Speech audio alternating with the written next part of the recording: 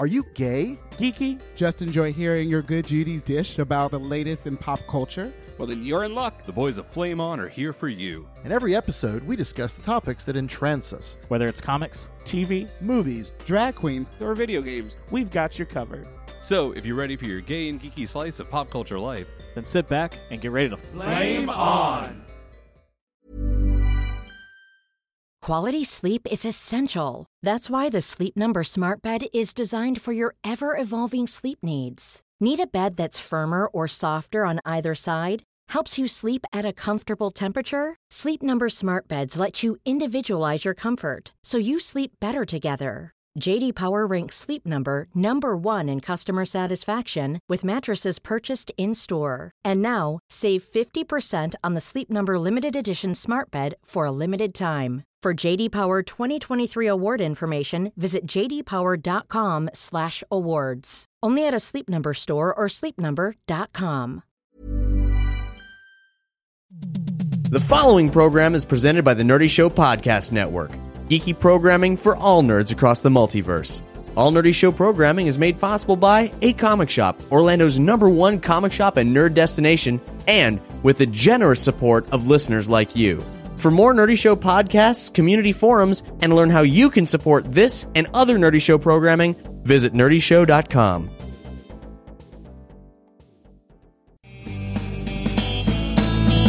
Well, I took a walk around the world to ease my troubled mind. I left my body lying somewhere in the sands of time. But I watched the world float to the dark side of the moon. I feel there's nothing I can do. Yeah. What's going on, everybody? This is Pat the Talking Bearskin Rug with a Flame On flashback. Last summer, we recorded the 75th anniversary of Superman super-sized microsode for you all. At the end of that episode, we gave you a small snippet of our interview with Glenn Weldon, author of Superman the Unauthorized Biography. So we decided to take you back to that point in time and give you the full interview. So here you go, Oral and Brian sitting down, chatting with NPR's very own Glenn Weldon.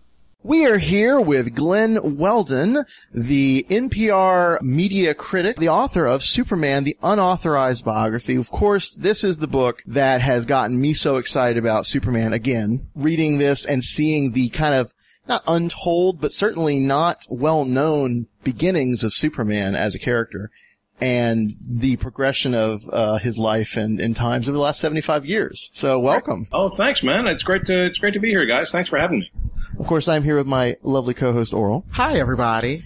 Oral and I being the NPR nerds of Flame On, of course. This is a dream come true. I'm so excited, and I'm going to conduct myself with dignity and pride this episode, I swear. I appreciate that. Well, brace yourself for disappointment. So Glenn, thank you so much. Let's start out just because, again, we're celebrating the 75th anniversary this year of Superman. This is all part of our exciting extravaganza microsode, really macrosode about the 75th anniversary of Superman. What is your, I don't want to say elevator pitch, I don't want to say, quick summary, but like Superman to you, from your extensive research and from your book, how would you sum up to some strange person who doesn't know about Superman? How would you describe them? Well, I mean, what I wanted to do with the book was kind of figure out a way to talk about him that hadn't been done before, because there's a hell of a lot of books out there about this character, and there's books that examine him from like the Jewish cultural perspective. There's books that take any kind of different tacks on him. And what I started to try to do is to try to create a history, and I wanted to demonstrate, how pervasive he is in the culture, and document every song that mentioned him and every sitcom that made a reference to him, and that became deadly very quickly because that's a Wikipedia entry. That's not what I want to do. That's ultimately I'm not a historian. I'm a critic. I'm a book critic at heart, and so what that means is I know story. I can tell you whether or not a story is working, and I can try to figure out why it may or may not be. And so that was the thing I wanted to do. I wanted to kind of find the through line for this character. It's been 75 years. He is a corporate-owned hunk of property, intellectual property, but he does have a story. Some things about him have stayed exactly the same, and some things have changed. So what I wanted to do was try to figure out what's changed and what does that mean? What does that say about the culture? What does that say about him? And what is the stuff and why has the stuff that stayed the same, why has it? So that's really it. And what I came away with is just realizing that the only thing that stays exactly the same over the course of 75 years is his motivation, what he does and why he does it. He puts the needs of others over himself, and he never gives up. If you take either one of those two things out of the mix, it's not a Superman story, because that's who he is. Everything else, the spit curl, the costume, the boots, the pants. Boots. Yes, that's right. Everything else comes and goes, it cycles through, but that stays the same because it has to. I have a question. So, in all of your research for your book, what was the one factoid that surprised you the most? Because, as someone who's loved comic books all of their lives, we tend to accrue a lot of data. And so sometimes we're not really surprised by, oh yeah, I knew that like umpteen years ago. But what really surprised you? Oh, that's a good question. There's the character of Superman, and then there's the idea of Superman. And the character of Superman is something that nerds like you and I, we kind of internalize. That's the one with all those little factoids surrounding it. The idea of Superman is bigger, purer. It's the thing that people who are non-nerds get about Superman.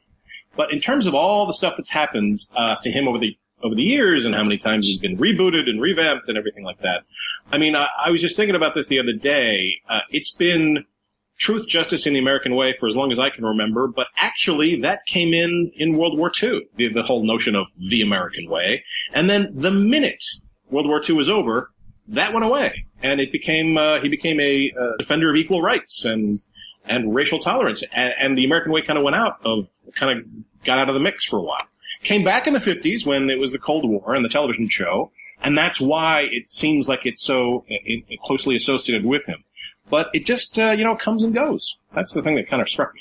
And I was fascinated with that. I think I read that in one of your articles, because a friend of mine at work, who I know is a little more conservative, was appalled about, 2 years ago, when David Goyer, I think, wrote a story for one of the annuals where Superman renounced his American citizenship. Oh, yeah. And was like, no, I'm a citizen of the world. And not that the citizen of the world part is that's fairly new, or, more of a modern take, but that he wasn't just pro-American, was not originally a core part of his character, and has, like you said, waxed and waned over the years. Yeah, well, if we can use some language here, I mean, the very beginning of the character, for the first 2 years of his existence, he was kind of a dick. I mean, powerful, kind of a dick. I mean, basically he beat people up, and the kind of people he went after were, we would call them today, the 1%. He went after corporate fat cats and crooked politicians and crooked manufacturers and things like that. He was a bully to the bullies. And only when World War II kicked in did all the patriotic imagery start coming into the mix. And it is and by the time World War II was ended, he had gone from being a children's comic book character to an American icon. Because you can't see all this imagery that they put on the covers of Superman comics with him, with a flag behind him and cradling the eagle on his arm and all that. That just is so powerful, that imagery. His cape and the flag become one in our minds, and that's exactly what happened. But, in the 60s, they kind of said, Superman, you're a citizen of the world. The UN gave him citizenship in every country on the planet. This notion of the American way kind of, again, it depends on, it's one of the things that shifts depending on our needs. After certainly 9/11, you started seeing it again in a big, huge way. But it's so much about this character. He's fluid, even though that's not how people perceive him. People perceive him as a big doofus, a big blue Boy Scout. He's too powerful. He's too strong. He's not relatable, blah, blah, blah. All that stuff. But if you go back and look at him over the course of 75 years, you see a lot of change. Now, the Truth, Justice, and the American Way, from what I remember reading in your book, that came out of the radio, series Yep. they did? Okay. And that blew my mind too, because again, so much we think originated out of the comics, but like you say, I think several times in different ways, a lot of what shaped Superman over the years has not been the comics, but rather the other media that he was in, and that then came back and influenced the comics. Yeah, in a big way, because so many things about the radio show really dramatized stuff that you couldn't get in the comics. There's this whole thing with Bud Collyer kind of saying, doing the voice, going from this looks like a job for Superman. That transition there. Nice. Going from like puberty to adulthood in a second. That, I'm convinced, is what kind of really got a lot of kids really into this character. You can see it happening on the page with him stripping out of his costume, but that moment of transition, that magical moment of transition, is something that only the radio captured. The radio also added, like, the sound of wind noise to kind of signify that he was flying, or jumping in this case, because back in the day, as you know, he could just jump around like a flea. And the fact that the wind noise was so pervasive kind of let people think, I bet this guy actually flies. I bet that's not just jumping around. I bet that's actually flying. And the Fleischer animated shorts, which are some of the best Superman stories to date, really capture something really powerful about him. And they also kind of did the same thing. They had him jumping around. The first 2 or 3 of the Fleischer animated shorts from the 40s have him jumping around like a flea. But then they kind of went back to DC and they said, this looks kind of dumb. How about if he flies? On the radio show, they totally went for it. And in the animated shorts, they went for it. But it took the comics a long time to catch up. Now, given that trend of influence going back to the comics and sort of these certain generational things coming along and changing the perception of Superman, I kind of feel like, having just seen The Man of Steel, we're at another juncture where that, combined with like the New 52, is really going to shape Superman for the kids growing up today. And I gotta say, I'm a little worried with the way that's headed, just from what I've read and then what we saw in the movie. I was thinking about that because, like, Superman, in my eyes and for most of the world, is like the genesis of the superhero. Like, he's always been the gold standard. My question, Glenn, sometimes I ramble, but I'm getting there. I swear I'm getting there. How do you see this new direction that Superman's taking, like, influencing not only like the rest of the New 52, but like superhero stories in general? Okay. Well, I'm not crazy about some of the stuff that's going on in the New 52. I did like Morrison's run on Action Comics. I liked this idea, taking him back to basics and saying he's still the defender of the little guy. He's just starting out. I thought that was an interesting take. Didn't understand what the hell they were doing in the Superman comic. Didn't quite understand what was going on there. It seemed kind of like a mess. But what's interesting is, this goes back to what I was saying before. There's the character of Superman and the idea of Superman. And the comic's ability to influence that kind of grand overarching idea that everybody on the planet has of who Superman is, they've kind of ceded that ground to the movies. Movies are the ones that really shape that nowadays, because so few people like you and me, are still reading the comics. So they don't have the same power they used to. It's the movies that really shape things. And for the first time, I don't want to spoil the end of Man of Steel, but he makes a decision that the idea of Superman, that your Aunt Faye is familiar with, never made before. He stood for not killing. He stood for that. And now that's changed. So, and also just let's talk a little bit about the tone of the film, which is trying, it's grim, it's gritty. They're gritting him up so they can kind of fit him into the Batman universe a little bit, so they can make sequels and have these two characters coexist. That's changing as I say, the cultural consciousness of who this character is. In the comics, people, writers pick up this character, play with him a little bit, and then put him back in the toy box. And I have been disappointed by things that writers and artists have done on Superman, and I will continue to be, because that's just the nature of the beast. Mm-hmm. But this character doesn't go away, right? This character, he is a heavily licensed nugget of intellectual property, which means everybody gets a shot at him, but he doesn't change. He kind of he can't change without getting sign off from like the marketing department and 17 other departments all throughout Warner's and DC. So there's a sameness to that, which is, on one hand, it's comforting, but on the other hand, it means that, a large part of what makes a story is an ending, and without an ending, you just have a soap opera. Just constantly iterating, constantly repeating and repeating and repeating. And as long as kids kind of come in and go out, as long as the audience kind of flows through, that's fine. But what's happened now is that people like me keep reading years and years, decade after decade. So we start to see this sameness. And that's why you're starting to get, you're not starting to get, it's been happening for a long time, all these reboots and revamps and, oh no, do over. We're hitting the reset button, because there's just so little left for them to do. But again, that's part of the deal. I'm fine with that when it comes to the character, because again, he'll be put back in the toy box. Somebody else will come along and do something with him. The idea, however, what we're talking about before with the cultural consciousness, this movie is going to change how kids especially see this character. And I don't think it's going to change it for the best, but let's wait and see. Yeah, I mean, we're on the same page, and it's so fascinating to me, especially reading your book, seeing how not only do, movies and the other media shape Superman in the books, and then thus, kind of the cultural, but how much Superman mirrors the culture of the time he's in. And like, it's like a lens to see that culture through. I took like a lit class in college, like one lit class. It was like lit theory, 101.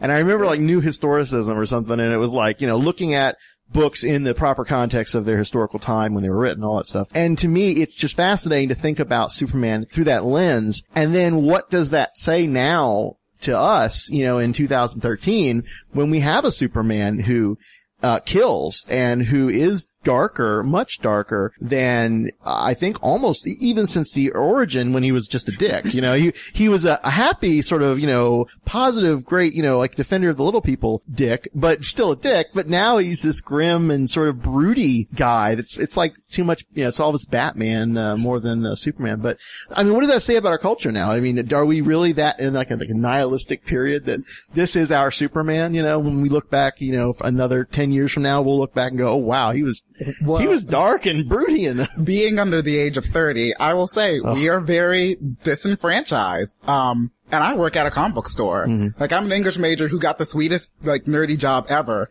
And I see that like tug of war, me saying, hey, give this a shot. And the classic readers, people who've been reading superhero comic books for decades are just like blasphemous. They scream blasphemy. And then the younger readers are like, I like this new edgier take. I don't think that necessarily detracts from the character. The character goes on. The character will go on, because it's in DC and Warner's best interest that it does go on. Right. Because, you can't talk about this character without talking about the merchandising and the licensing. That's a major reason why this character persists.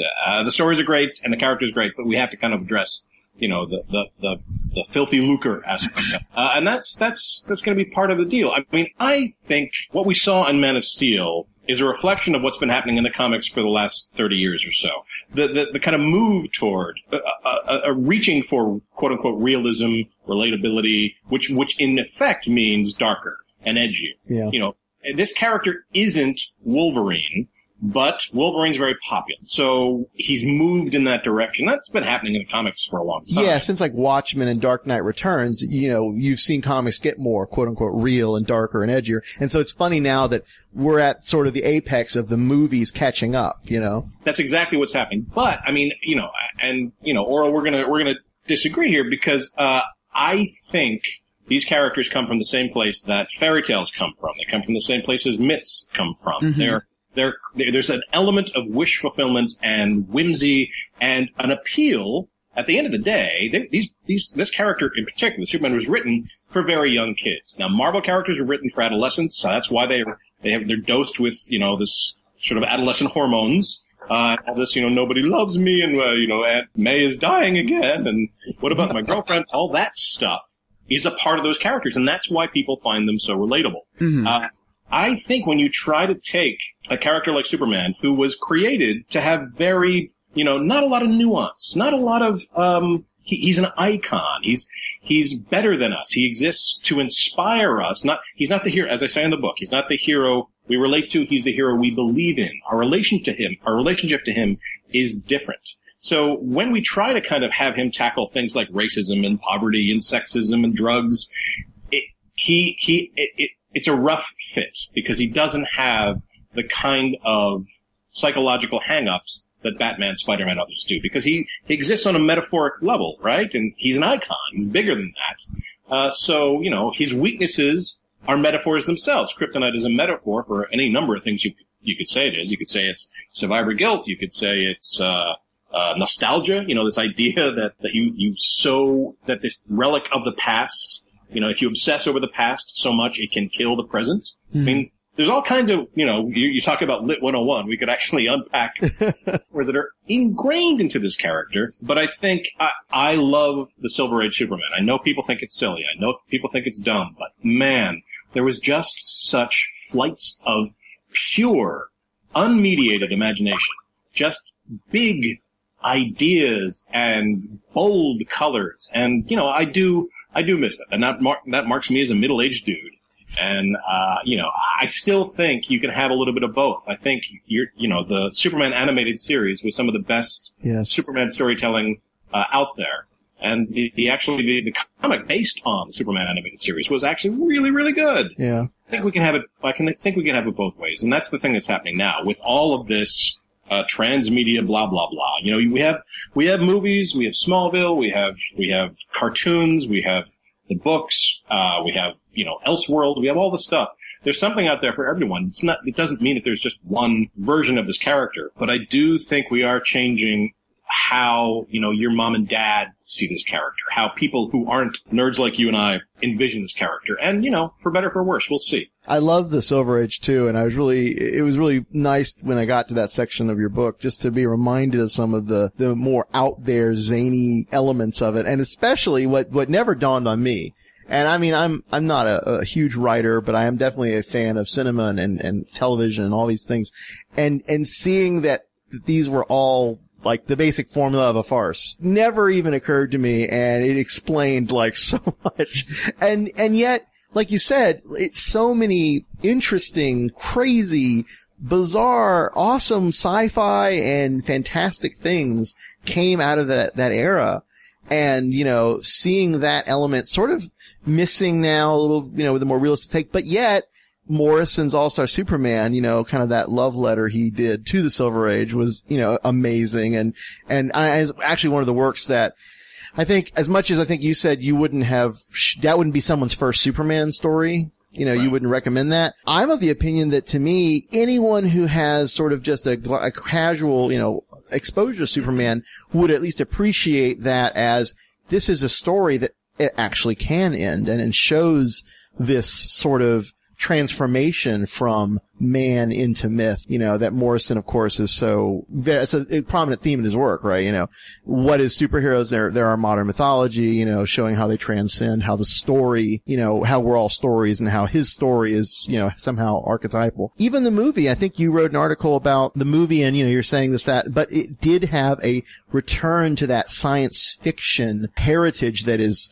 throughout, you know, the last 75 years. Yeah, absolutely. I mean, that is something that, the movies haven't really, or the television shows, or any kind of dramatic, example of a Superman property that they haven't really spent much time on. They always focus on the humane, on Metropolis, on, you know, crooked land deals of Luthor or whatever. They always focus it in really close, because to do the kind of crazy, batshit crazy banana pants stuff they were doing in the Silver Age, you'd need an unlimited budget, like the kind you have when you're drawing a Silver Age, splash panel or something. Lois and Clark seemed to do okay. I'm sorry, that was low. That was a low blow.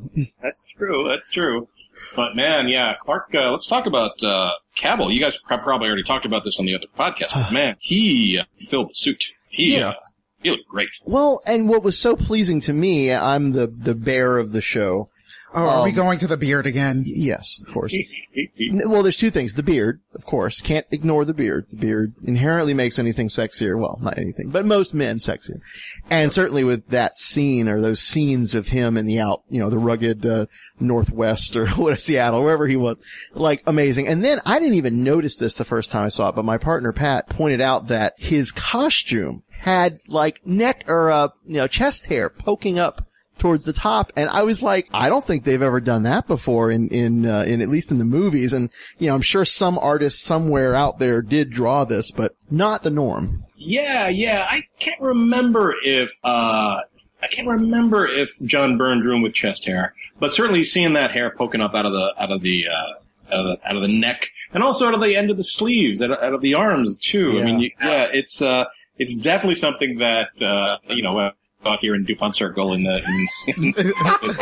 see, and there was just this rumble that went through the theater. Especially the scene where he kind of steps out, one of the first times where we see him in the costume, he's just walking to the camera, and he just looks drawn. He looks crazy, like that's not a thing that could exist in 3 dimensions, and yet it does. I also thought it was a really good performance too. I really thought he brought something like a knowing quality to it, like he was kind of wry, kind of a little bit of a not self-deprecating, but a certain self-awareness, because that is the thing, man. You need to be present in that suit, because you, as a person, I'm sure you just feel like a tool. I'm just sure you feel like a tool. But the acting is convincing us that, no, this is just exactly what I should be wearing. Nope, this is fine. This is a suit. This is Brooks Brothers. I'm just walking around. I'm fine. Don't mind me. That is and he really conveyed that. I didn't think the guy playing Zod did. I thought the guy playing Michael Shannon really kind of felt a little ridiculous. A little unhinged. Yeah. I must say, like, the acting in the movie, and we talk about this a little bit in this episode, but yeah, overall pretty good. I even love seeing, like, I didn't expect it, and certainly this wasn't his best role, but Chiwetel, I can't ever say his last name. I'm sorry? Chiwetel Wolf. He was the general. He was also in Kinky Boots, the movie, as the drag queen. Yes. One of my favorite roles of his. And so. Notice how I remember Kinky Boots. Of course. Not Superman. Hey, we're good. It works. But Russell Crowe, who, having been turned on to him, I think first in that boxing movie he was in. Dash over it. We yeah. Hey, I'm Ryan Reynolds. Recently, I asked Mint Mobile's legal team if big wireless companies are allowed to raise prices due to inflation. They said yes. And then when I asked if raising prices technically violates those onerous 2-year contracts, they said, "What the f*** are you talking about, you insane Hollywood ass?"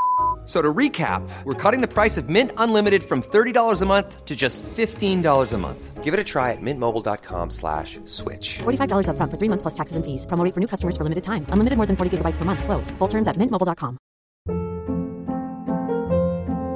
Hold up. What was that? Boring. No flavor. That was as bad as those leftovers you ate all week. Keke Palmer here. And it's time to say hello to something fresh and guilt-free. Hello Fresh. Jazz up dinner with pecan-crusted chicken or garlic butter shrimp scampi. Now that's music to my mouth. Hello Fresh. Let's get this dinner party started. Discover all the delicious possibilities at HelloFresh.com.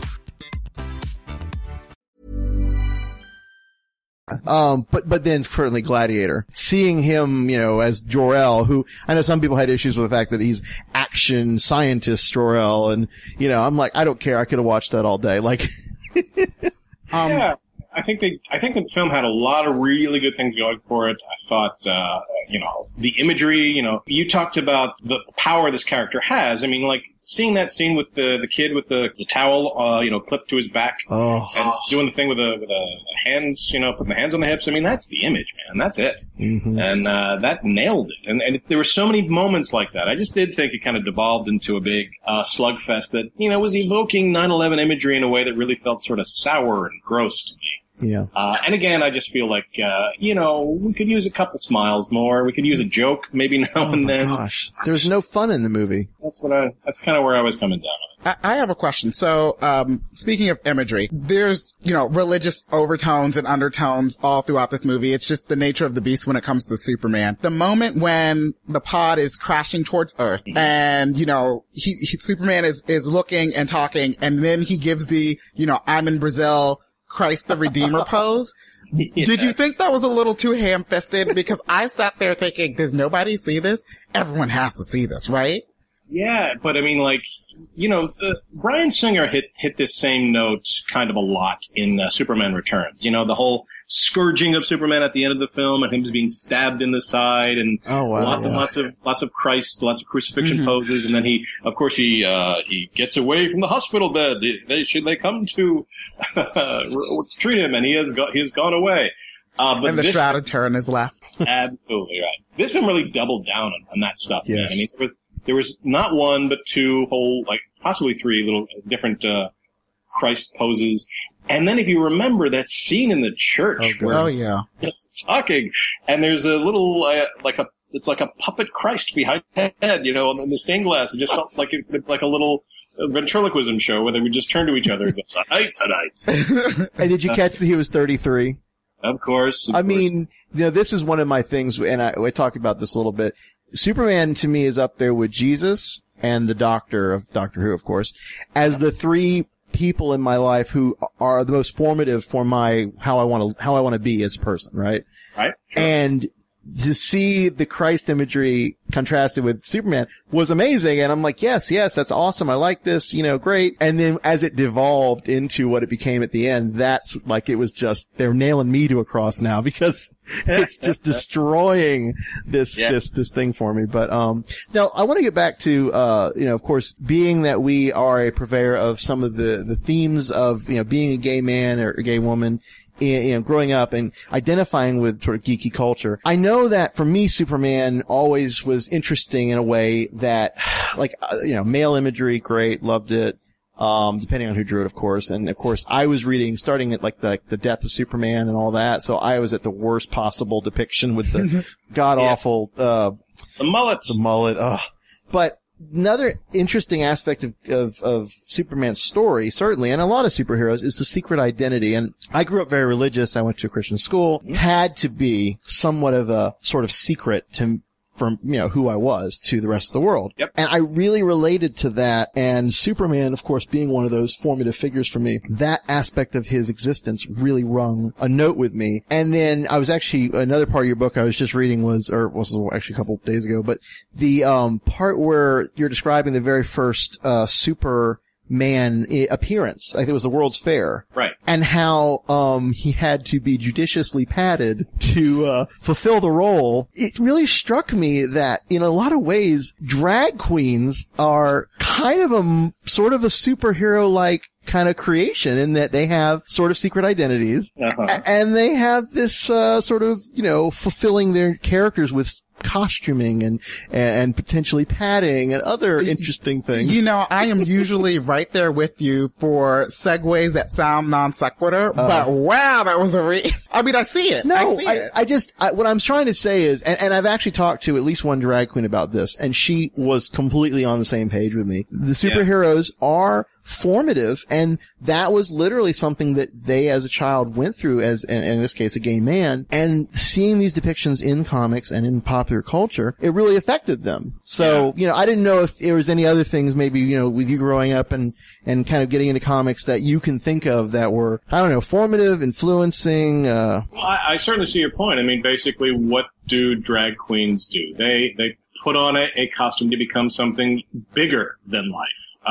Iconic, huge, something that's about, in many cases, that's about the body, that's about exaggerating the body in a way that superheroes' musculature is exaggerated. Mm-hmm. But I mean, these characters are really in a really basic way. They're about the body. I mentioned this Michael Chabon article in the New Yorker a couple years back, where he talks about the superhero costume as drawn is not really a costume; it's basically just colored skin.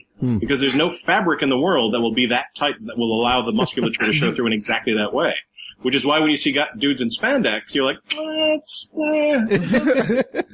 disappointing. Always disappointing. No, it's not what we're led to expect. Even if they have incredible bodies, there's still something about the fabric that gathers in different ways. Right. It's just because, it's obeying the physical laws of the universe, which superhero costumes don't have to do.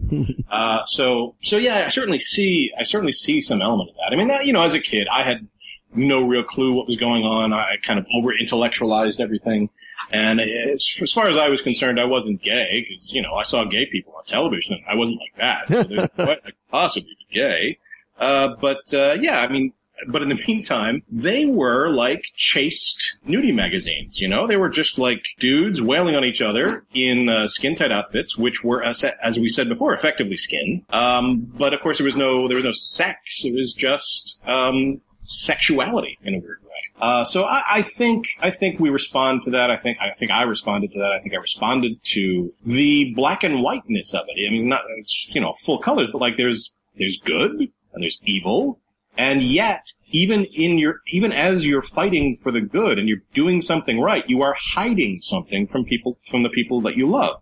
I think this is a big part of it. I think this is, we identify with that aspect of these characters because we recognize something, in ourselves. There's a little bit of over-intellectualization of it, but especially the secret identity aspect, I think, it plays a big role. And thankfully, much less so these days. Sure. And I may actually be interested to talk to someone, and we should find some younger listeners who could tell us what they relate to, since that part may not be as much of an influence. What other characters, were you, cause I know we talked about Superman being like kind of this lens into culture.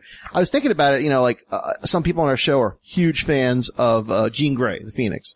Sure. Of course, other, so that's mainly, honorable mention for Wanda Maximoff, the Scarlet Witch. Well, please. right, of course, we have like Scarlet Witch, Wonder Woman, of course. Some of these very strong female figures. Are there any other comic, characters that you think fill a similar role to what Superman does, in that they kind of reflect society, and they also sort of are archetypal, have this sort of, staying power? Of course, Batman probably to some extent. Yeah, that's what I was going to go to, because of course because Superman created the archetype, created an entire genre, created an entire way of seeing the world, basically. And so nobody else who comes is going to be able to come close to that, except for maybe Batman, who is his shadow self, right? Mm-hmm. This is what Morrison is always on about. You have your sun god versus your moon god, right? Your god of the night. And the next book I'm writing is about geek culture and the rise of geek culture and Batman's role in it, because it's not going to be the same kind of deep dive that this book was, but it's going to be, these books that came out in the 80s, like Dark Knight, Arkham Asylum, and Year One, and certainly Killing Joke, really legitimized in a strange way the notion of comics and the notion of superhero comics in particular, and had people outside of like the nerd world reading them for the first time, and kind of helped usher what we call nerd culture in along the way. So I would say certainly Batman plays a bit of that role. I'm just still kind of figuring out what it is about him that has endured and might be the reason why he was the agent, the catalyst, I would argue, to kind of help nerd culture find its feet. I was struck when I was writing this book. Everybody came up to me and said, I don't relate to Superman. He's too much of a goody-goody. But Batman I relate to because he's just like me. And I was like, dude, he's nothing like you. He's rich. He has a superpower. His superpower is that he's Donald Trump.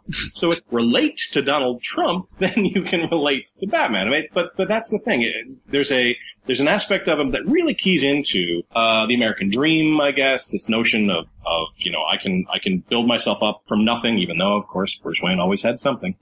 But if I'm honest, the character I've always identified with, because he is an underdog. It's kind of ironic. I wrote a book about Superman, who is many things, but you would not consider him an underdog. I love Aquaman.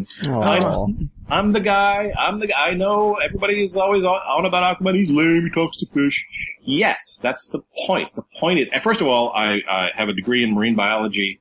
I was on a swim team for many, many years. I just loved the ocean. So that's kind of what drew me to him originally. But I also loved just the fact that he was kind of a joke. I kind of drew me to him. And, while I'm reading what Jeff Johns is doing, turning him into a badass, that's not what I go to Aquaman for. I like the smiling super friends more than I'm a tough, gruff, badass Aquaman. I'm basically Wolverine, in orange. But that's me. I love that because I remember two things. One, with Adult Swim, what they did with Aquaman and like the gay bar. Is it the Robot Chicken episode? No, but even before that, this was way back when Adult Swim first started. They had these little segments or little like bumps between episodes.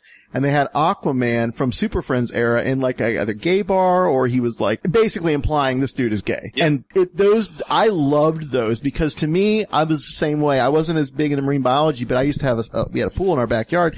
And like every time I would go swimming, I'd be underwater and I'd be like, oh my God, I'm like Aquaman. I could talk to fish and I could swim back and forth. And you rode a gallant seahorse? Exactly. Well, I like to pretend. So no, Aquaman is so the underdog of the DC universe.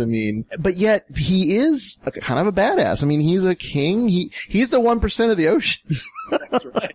Right, yeah. So I just love, how he looks. I just love everything about this character, and it's going to be a long time before I write a book about Aquaman. Because if sales of this book are one thing, the sales for an Aquaman book are going to be something entirely different. What about Marvel? Are there any Marvel characters that you identify with? Or was Marvel something you kind of like just you weren't as into really? No. When I was a very young kid, it was all DC. But then as I got older, I was like, well, these guys don't really have the layers I was looking for. So I got into characters like, I remember reading and rereading these old origin stories that they used to compile. And I got really into Doctor Strange. I got really into Cloak and Dagger. I got really into the X-Men. As far as enduring, I mean, I guess I just love the look of those old Doctor Stranges, just the Steve Ditko art and just the trippy, deep, abiding weirdness of it, the kind of shameless weirdness I really dug.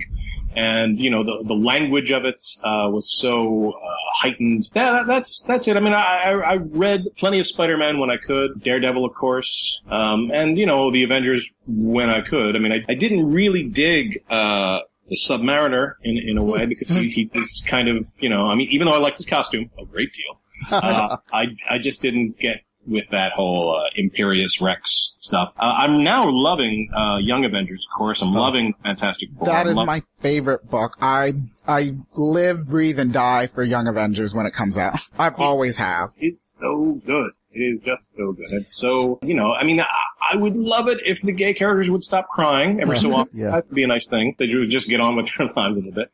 But of course, and I'm not alone here when I talk about Hawkeye, but I've mentioned it on the show many times. Yes.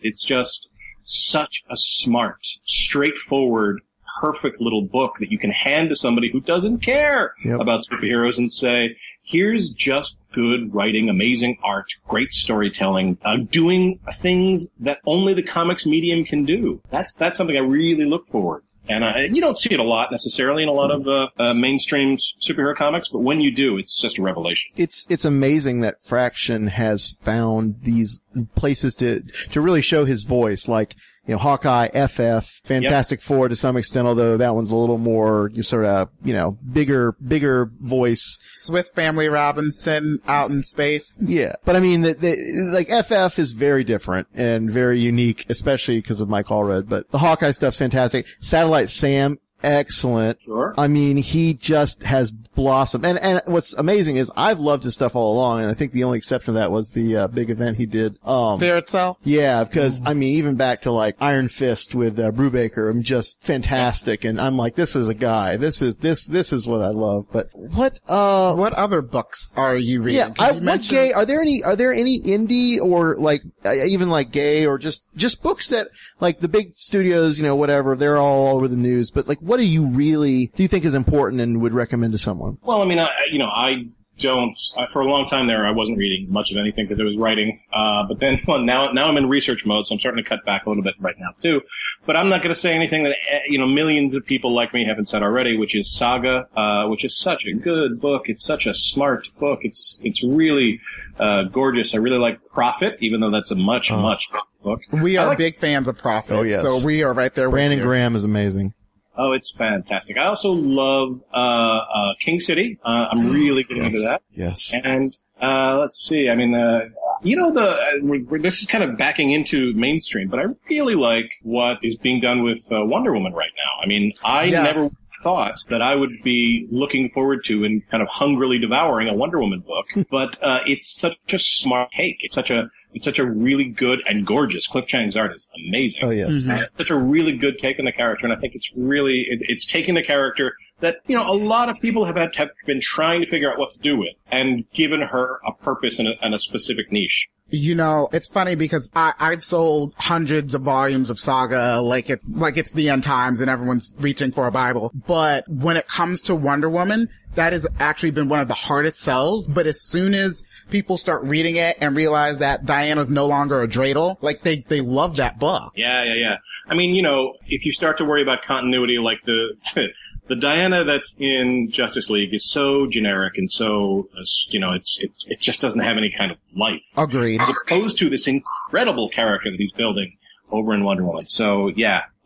Like Iron Man, I've just finished a book, a graphic novel actually called Nothing Can Possibly Go Wrong. Which is just a lot of fun. It's a fluffy, book about high school, but it's, just really, really fun. I'm reading a couple different versions of a book called Lost Cat. There's two different versions of a book called Lost Cat. One by Jason and one by a person whose name, eludes me right now. But right now what I'm doing is I'm starting to dig into just a hell of a lot of books by, for, and about Batman because that's the next project. Well, I appreciate the the recommendations because again, I think it's so nice to see what other interesting people are interested in, and the indie books especially because that's the Prophet we're trumpeting all the time. Saga is brilliant. Have you checked out Private Eye by Vaughn and Marcos Martin? I think I have the first issue on my tablet, but I haven't read it yet. If you're liking Saga, it has a not the similar story element, but the Vaughn touch is definitely with this one. And what's interesting is the format's very different from a traditional book since it is just digital. And it's really exploring that a bit. Glenn, I have one last question for you, because I don't want to monopolize all of your time. Thank you so much for this interview. It has been a blast and a pleasure. Now you and I have similar, viewpoints on this new Wonder Woman that we see in Justice League and the Wonder Woman that, for me, is the new 52 Brian Azzarello one. How do you feel about this new Superman, Wonder Woman, young romance date book that I assume is coming out sometime next series of the new 52? Yeah, I guess. I haven't read too much about it. The only exposure I've had to it is, the stuff I see in Justice League, which is just not grabbing me. I mean, sure. I mean, let's mix it up the classic triangle. Let's have Lois be a character by herself as opposed to somebody who's defined by her relationship with Superman. I like that idea. Yeah. I just, the problem is the characterization of Wonder Woman and Superman, who just come off in that book as ciphers to me.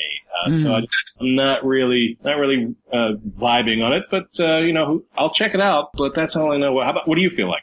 It saddens me because I think that, Jeff Johns, good and bad, can really tell a story, but for some reason, it's just, I like Superman in Justice League. I do not like Wonder Woman in Justice League because they kind of boil her down to, not anything against Linda Carter, I love Linda Carter, but this kind of Linda Carter, I can kill, and I'm here for sound bites, and oh look, it's ice cream, and she has none of the depth, and she seems really shallow and superficial. She's a flat character. Right.